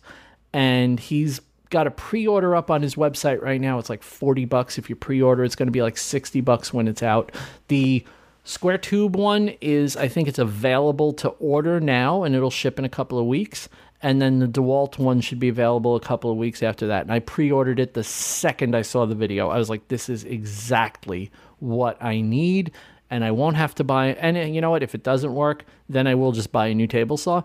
But I'd rather not have to buy a new table saw. So I'll roll the dice. If Izzy designed it, I'm pretty damn sure. I'm confident in a lot of things in the world, and one of the things I'm most confident in is his ability to make a gadget. So yeah, this thing is. I've used a job site saw once or twice in my life, and that's exactly what the problem was. Yeah, it was just too small in front of the blade. Yep, it just didn't feel comfortable. I didn't feel comfortable. With the amount of space. What I don't understand is they could solve this problem by just moving the blade back. They don't have to change the design of anything. Just push the blade back a couple of inches, and all of a sudden, that saw is much more useful. And this is where, when I'm using my saw, and I feel like the blade is so much further back than everyone else's saw. Because whenever I'm doing it, I'm like trying to look over see where it's cutting on like cross cutting. You're like trying to see if it's cutting on the line or not, or whether or not you need to adjust it. Or you're trying to see where the blade is actually cutting. I can't, I have to lean so far over that it hurts my back. Yeah. And now I get it. It's because everyone else is using new saws, that have the blade way closer. And even the Saw Stop, the contractor Saw Stop saw is the same thing. The blade space to the front of the blade is like 13 inches. It's like, well, that's useless. That's literally useless. And you don't realize it's useless until you're... See, I bought this saw before I was really into woodworking. like I was starting, so I was like, it was better than anything I was able to get. But now I've realized, like, wow, I see why people buy these bigger saws. It's not just to swing private parts and prove how big of a man they are. It's because there is an actual functional difference in these big cabinet saws or even these hybrid saws, which is probably what I would end up going with anyway. But, yeah. If I can give you one thing, and this comes back to dust collection, is that I have a hybrid or a contractor saw, and the motor swings, as you put it, swings out the back. Don't get one of those. Mm-hmm. The dust collection on them is awful. It's the worst. Get one that has good dust collection. They don't make them as much anymore with the like motor swinging out the back. Yeah, but it does help. Like that's why the blade is so far back. It's because the motor isn't in the way, because it's hanging out the back. But it makes it so there's no dust collection. That's good to know, actually. Interesting. Yeah, I didn't know That's good to know. It's a good tip. See, we give you good tips on tools. Even though we don't talk about tools all that much, we do give you good tips on tools here. Grant, plug your stuff, man. Grant. Well, if you're listening to this and you didn't come here through my multitude of Instagram and apparently Twitter links to the show, then you can find me on the Grant Alexander everywhere. Except for Twitter. I really don't use it, so don't go there. I also have Facebook, but it's literally everything on Instagram just gets auto-populated over Facebook. Same with the GrantAlexander.com, everything on Instagram. So really go to Instagram or go to YouTube. Those are the two main spots that I'm active. And also I have the Creating, Living, and Making podcast, aka Clamp, where we do a weekly podcast and we talk about creating, living, and making. Awesome. And it's a really good podcast. And as I've said on this very show, it's amazing how far you guys have come in such a short period of time. And I'm really looking forward to you being episode. Yeah, I'm looking forward to your 200th episode. me too. That's a little far away, but.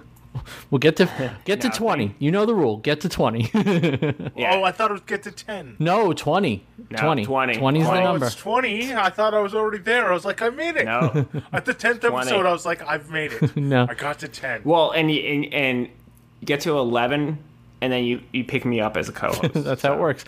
At 11, 11 is the Ethan Carter episode. Well, check your inbox after this.